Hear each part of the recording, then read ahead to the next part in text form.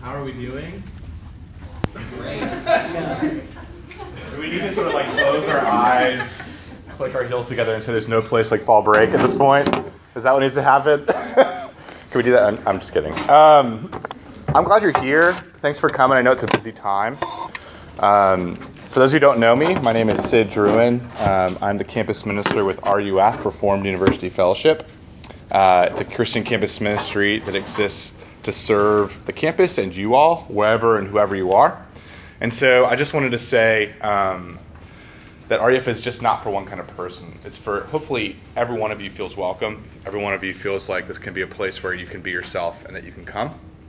No matter what scene you're from on campus, no matter what personal background you're from, or even kind of where you are, even right this moment with Jesus and Christianity. So whether you call yourself convinced or unconvinced, a believer or a spiritual skeptic, welcome. We're glad you're here. And especially if you're new, we appreciate that especially. So thanks for coming and taking the time. So this semester, we've been looking at the life of Simon Peter, right? Everything okay? Okay. This semester we've been looking at the life of Simon Peter in large group. I've been calling the series Stumbling into a Run. Stumbling into a Run.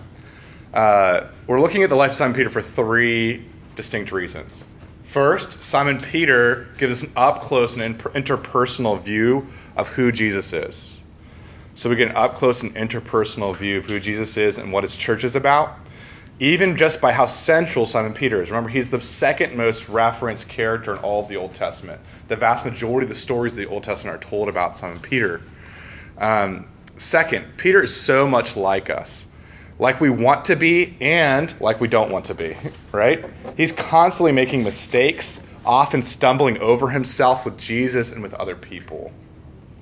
You know, sometimes he breaks into a run the way we hide stubbing our toe in a social situation, right? I meant to do that, and I'm going to just break into a spontaneous run. Other times, Peter's searing self-honesty gives him a fast and loving momentum towards others and towards Jesus.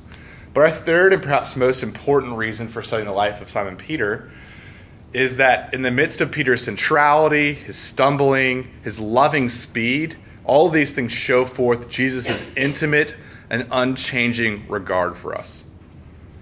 And that's the thing to take away, is that we're looking at Simon Peter to look at Jesus and to look at how Jesus looks at us. So, with all those lookings in mind, we began our study of Peter and Jesus by looking at the first two meetings that they had together in John chapter 1 and Luke chapter 5.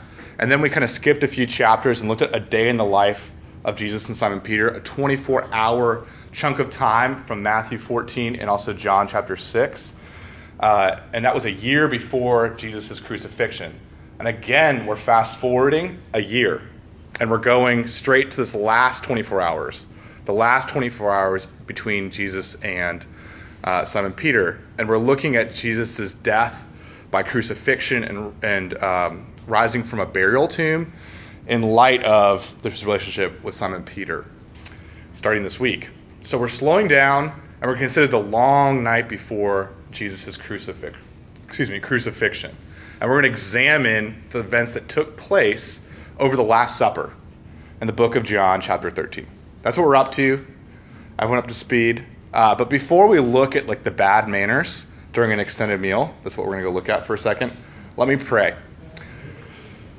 Father, thank you so much for the opportunity to talk about this, to study this together, to look inside of ourselves and look to your word and to see Jesus. I pray that you would show us Jesus, that you'd open the eyes of our heart to see him. This is just pointless if you don't show up.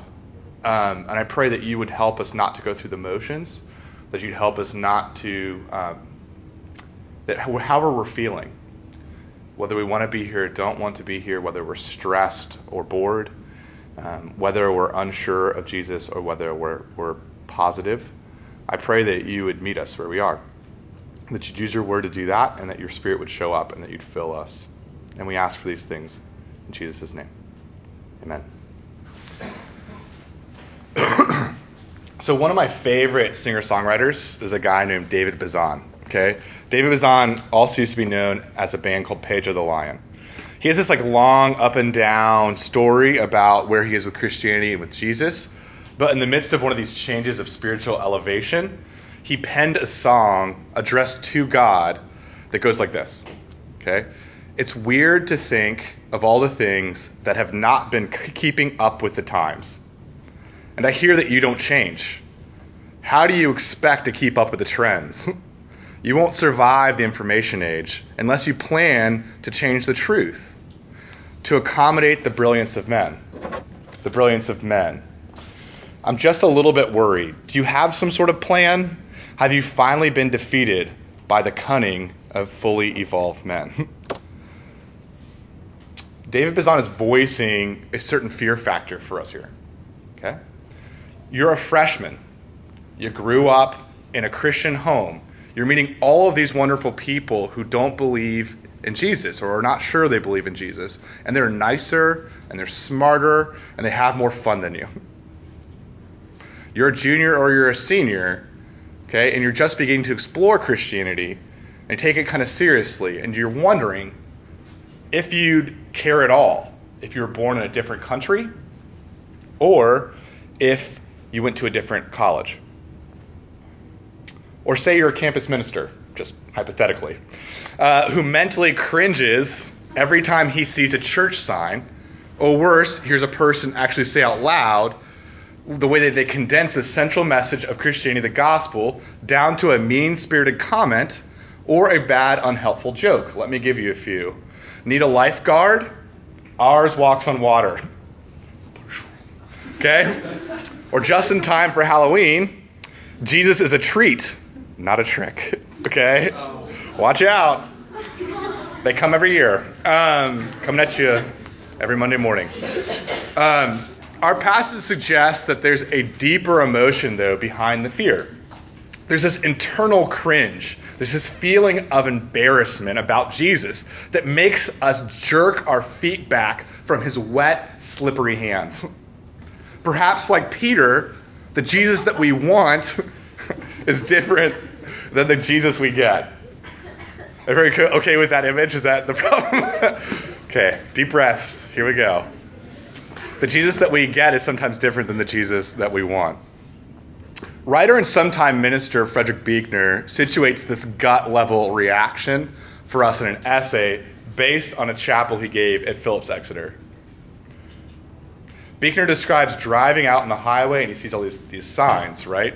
These signs for shaving cream and pizza places and traffic patterns. But then he notices in white block letters on the side of a cliff and on a billboard the phrase, Jesus saves.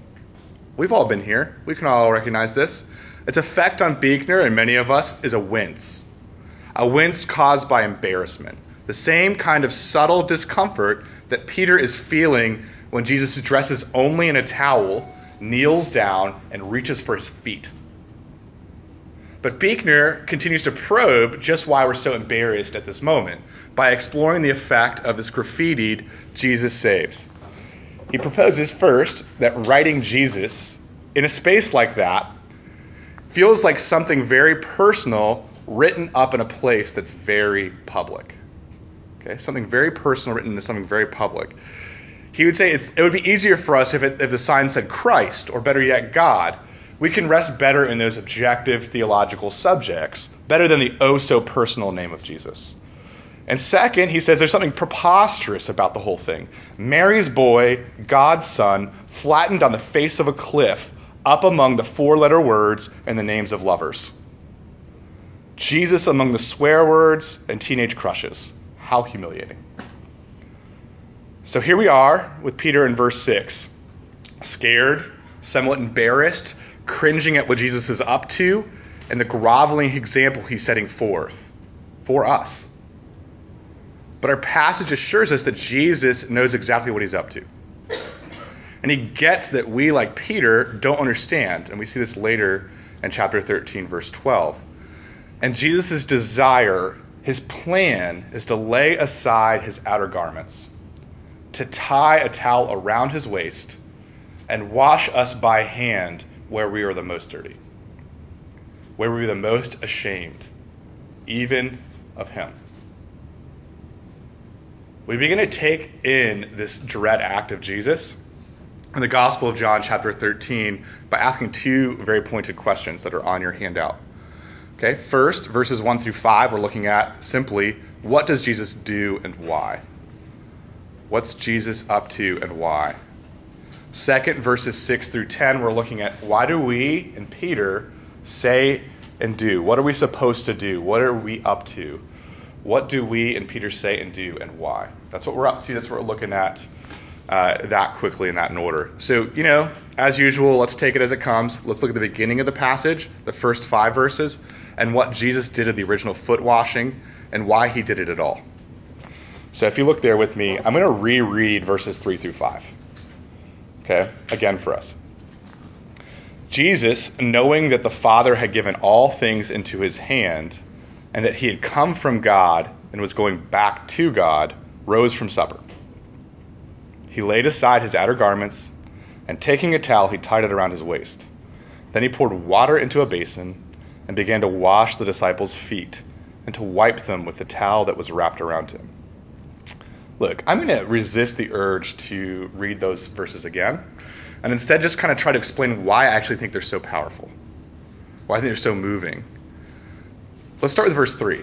Verse 3 reminds us, like the rest of the Gospel of John, that Jesus is God. He knows things in a divine way, right? He knows all things. He knows precisely where he came from and exactly where he's going to. And both of those places are with God the Father in heaven. Okay? And so, if you were there at the Last Supper in that ancient garage apartment, or if you're reading this with fresh eyes for the first time, if this isn't just completely glazing over for you right now, when Jesus rises up from supper, you're expecting something big, mighty, and glorious, right?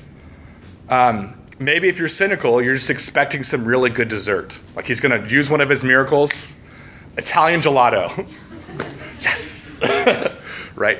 Pistachio, my favorite. Or if you're serious, more serious, you're thinking Jesus is going to get up and he's going to go take out a few Pharisees. He's going to demolish all the Roman occupiers, or he's going to at least cure the dropsy epidemic. Instead, in verses 4 through 5, we read that Jesus takes off all of his clothes. He covers his private parts with a hand towel, and he slides his wet fingers between 12 different sets of dirty toes. It's exactly what he's up to. And as shocking as he just put that, that's nothing compared to what the original audience would have thought. The first century Jews would have thought it was more shocking. Okay? First, Jesus, the God of the universe, the famous master, the famous teacher, the famous healer, that Jesus leaves his seat of honor the way he was laying with his head towards the food and his feet out towards the exit. He dresses in slave clothes, walks to the lowest position possible outside the inner circle at people's feet. Then Jesus does something only the lowest of the low slaves would ever do. The youngest slave, the non-Jewish slave, the punished slave. He scrubs dirty urine and feces caked feet. Human and animal sanitation in that time period happened along the sides of and oftentimes in the middle of the streets. So it's a good chance that it would have been pretty nasty. And this would have been like totally unheard of for a disciple, let alone a master rabbi teacher. Like, look, one rabbi, just to give you some ancient sources, one rabbi, Judah Hanasi, was said to be so humble he would do anything for other people, except, of course, leave the seat of honor. Okay? Or other rabbis of the day were concerned that disciples, not rabbis like Jesus, just disciples were getting carried away, right, in their devotion. So they set up a book of rules. Like, okay, now here's when too far is too far. Okay? Now we know when to say when. Okay? And here's what one book of rules was. One rule. Every task that the slave does for his master will the disciple do for his teacher except for one. Like, you can act like a slave except one way. He shall not loose the thong of his sandal. Kedubath 96a. Okay? Jesus not only loosens the thong of his disciples' sandals, he goes a quantum leap farther. He washes the feet beneath and on top of the sandals. I'm really afraid we're still losing the shock value, the embarrassment of this issue. So I want you to imagine a scene with me. It's happening at Davidson, okay? I want you to imagine Coach Bob McKillop coming over to your table in Commons, slowly unbuttoning his cufflinks, sliding off his signature red tie off his neck, shaking loose his black suit jacket, kicking off his polished to a shine Italian loafers, and then, and you can barely take in the awkwardness of this moment, he starts to remove his white pressed down Oxford shirt, button by button, his stiffly creased black suit pants, his white undershirt. Is it a wife beater? You will know firsthand. And in his tighty whities, he begins to slip off your hunter boots or your slide-on toms, roll down your cotton socks, and then on his hands and knees, under a long table next to a plate glass window, Coach McKillop will look you straight in the pupils, smiles at you, begins to pour and then caress slightly warm tap water over all of your calluses and bunions. Only then to take his signature Davidson red tie from over his shoulder and begin to wipe your feet. First at the heels, then the arches, then the balls, and finally the toes of your all the way to the very tip of your toenails. If you're starting to feel embarrassed, that's the point. Okay? You're entering the scene emotionally, finally. Okay? Like the disciples there at that scene, we should feel totally embarrassed for, and maybe actually embarrassed about God.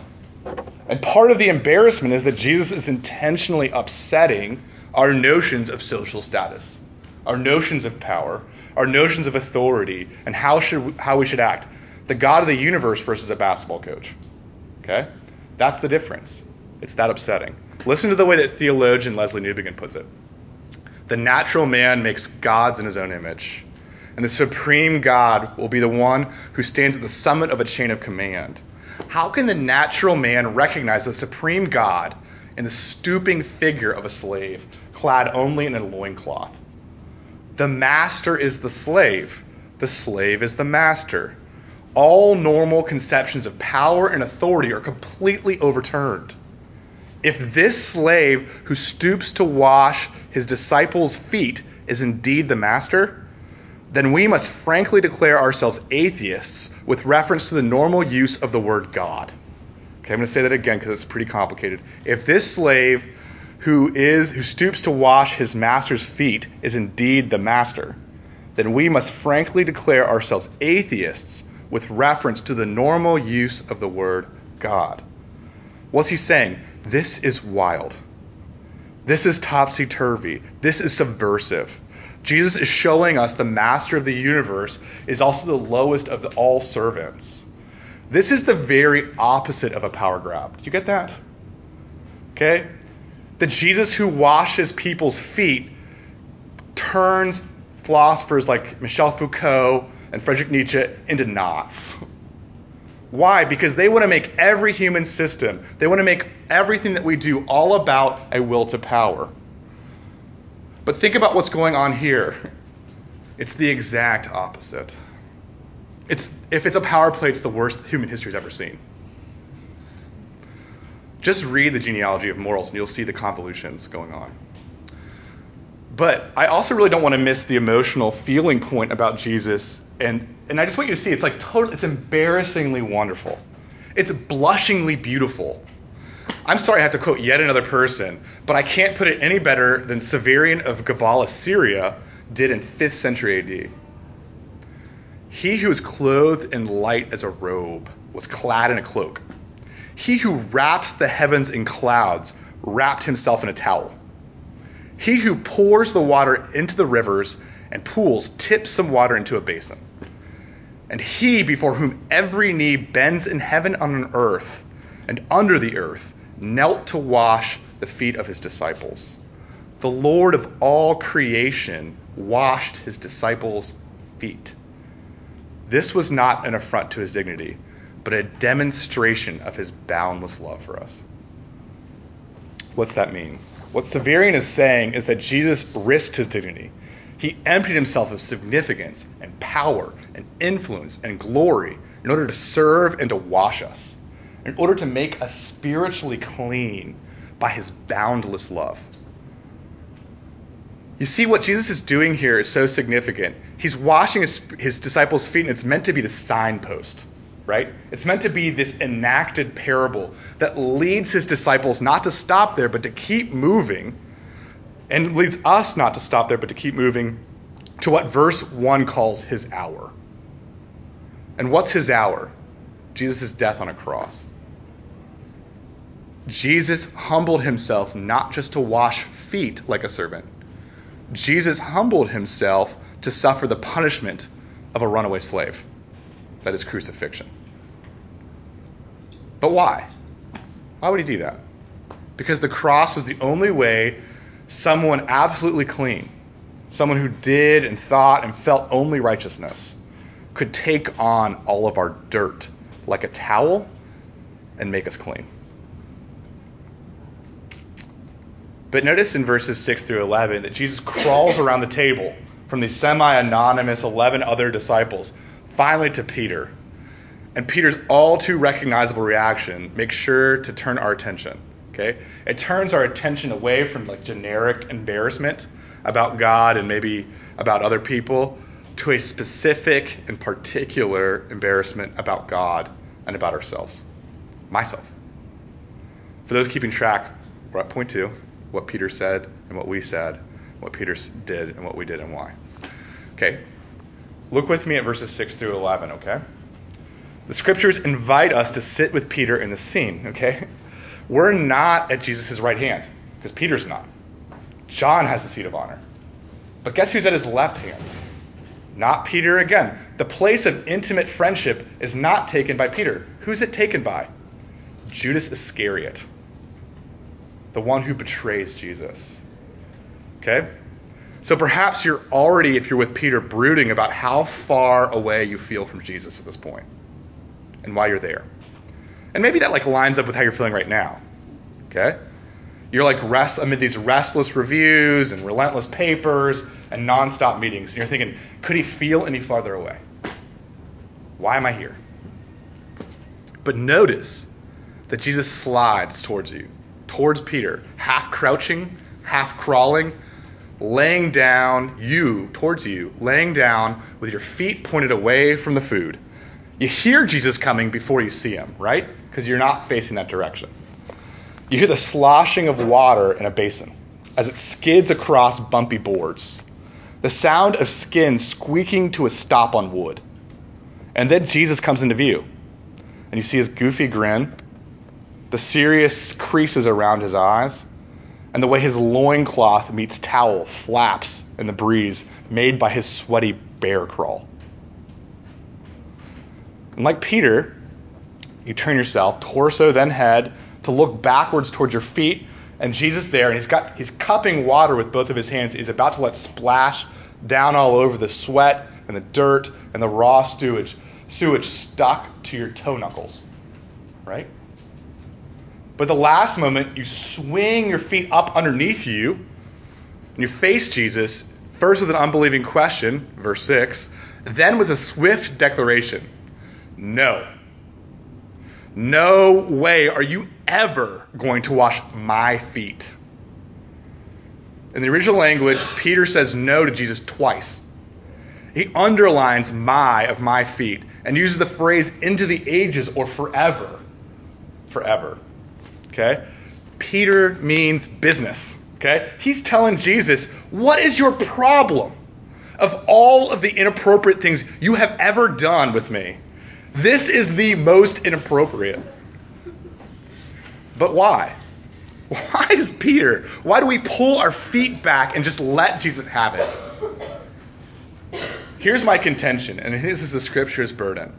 Because God's embarrassingly tender love chooses to bathe us in all of our carefully hidden crevices, in all of our most neglected nooks and crannies. God's salvation begins with exposed, vulnerable places like feet. Again, Frederick Buechner helps clarify just how we're embarrassed by God's love. He says it this way: it's not just the Jesus part of the Jesus Saves graffiti that offends us, that makes us squirm. It's the word saves that we wince at as well. We wince at the word saves. The sign, the message of Christianity tells us you need to be saved. In the words of Buechner, Jesus saves says you have no peace inside your skin. You are not happy. You are not whole. You will never make it. You have not and you will not, at least without help, make it. In other words, Jesus' crucifixion cleansing, pictured by the washing of the feet, is unconditional. Okay? It's counter your condition kind of love. And to accept this kind of love means accepting that I am more needy and weak, more self-preoccupied, more vulnerable, and more helpless than I care to admit. This means like no amount of scheduling, community service, leadership positions, intelligence, niceties, passion, winning friends and influencing people, type B chillaxing, or even religious piety can make us, let alone the world, clean. Verse 8 is clear. Jesus tells us, if I can't wash you, you can't have me. If I can't forgive you, you can't be with me. But I want you to hear this too. It also means the God who knows every single thing about you, from the childhood medals that your mom and dad brag about, to the stuff that no one has ever heard, the thoughts, the desires, the things that we can't stop doing or start doing, the things that you imagine disqualify you from Davidson and friendship and life, let alone God.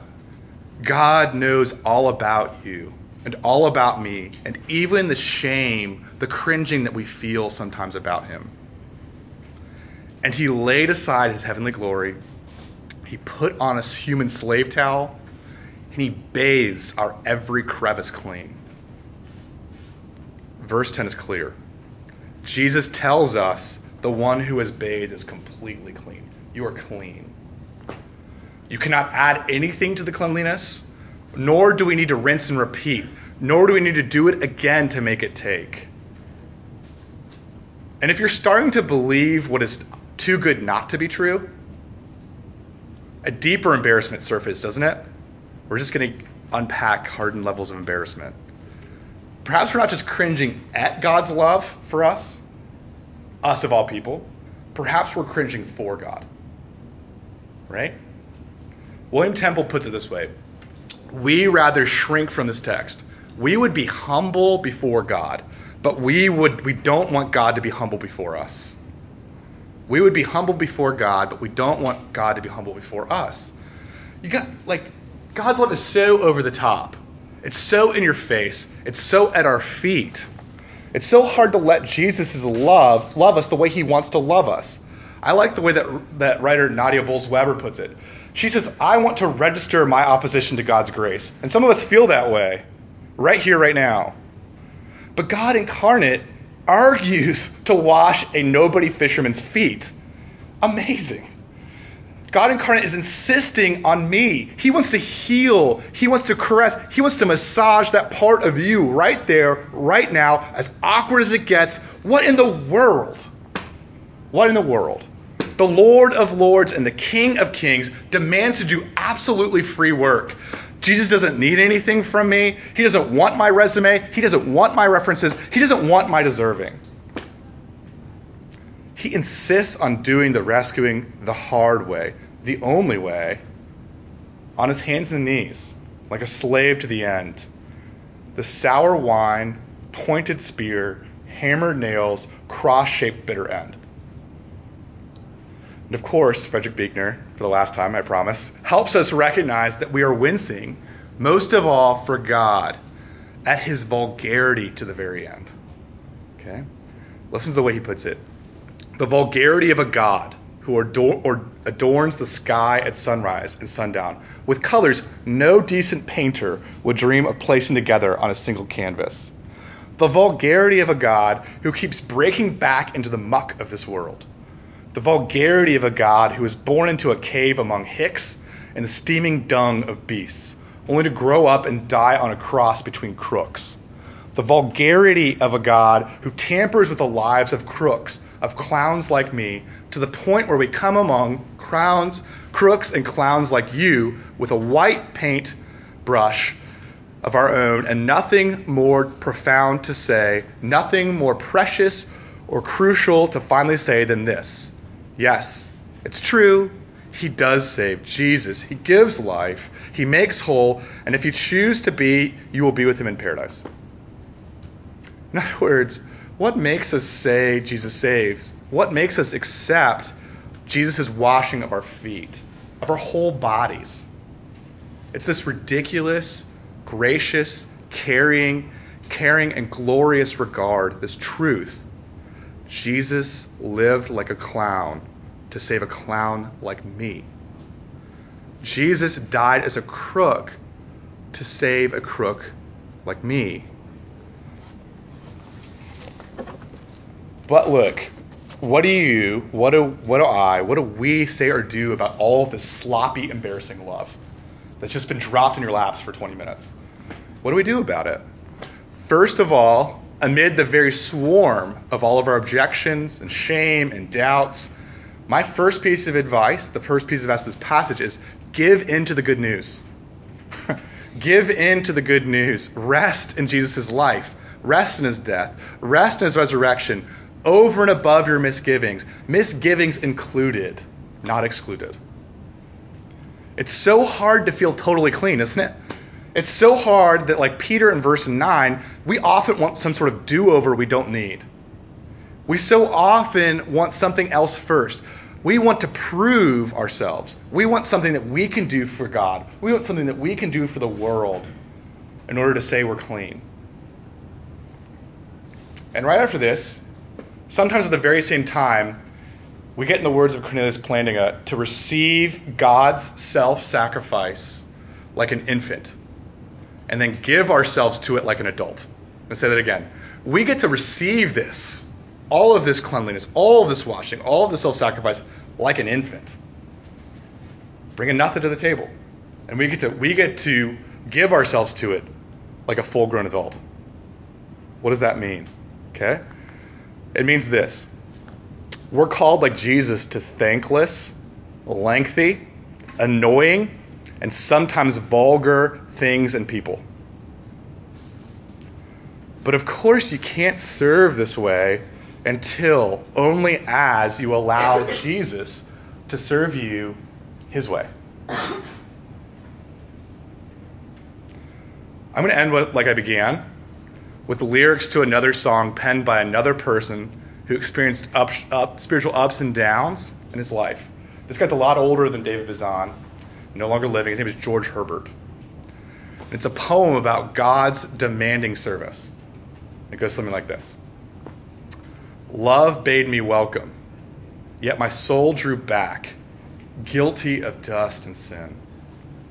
But quick-eyed love, observing me grow slack from my first entrance in, drew me nearer, sweetly questioning if I lacked anything. A guest, I answered, a guest to be worthy here. Love said, you shall be he. I, the unkind, the ungrateful, ah, my dear, I cannot look on thee. Love took my hand and smiling did reply, who made your eyes but I? Truth, Lord, but I have marred them. Let my shame go where it doth deserve. And know you not, says love, who bore the blame? My dear, then I'll serve, I say. You must sit down, says love, and taste my meat. So I did sit, and I did eat. Okay, let me say the last part again, because it's so important. When we feel this kind of welcome, when we're welcomed this way, against all odds, against all of our counter purposes, our inclination is to say, my dear, then I will serve. But look what love says. Look what God says. You must sit down and taste my meat. And so I did sit and I did eat. Such a beautiful way of thinking about the embarrassment, the shock, the fear of what it feels like to follow Jesus in a passage like this. Let's not pull our feet back from Jesus. Okay? That's the call of this passage. Why? because we get to taste and see he's good. Would you pray with me? Father, thank you so much for this passage and this time, and I pray that you would be with our hearts, with our minds, as we wrestle with a Jesus that does undignified things, that goes counter our expectations. Jesus, help us to be served. In your name we pray. Amen.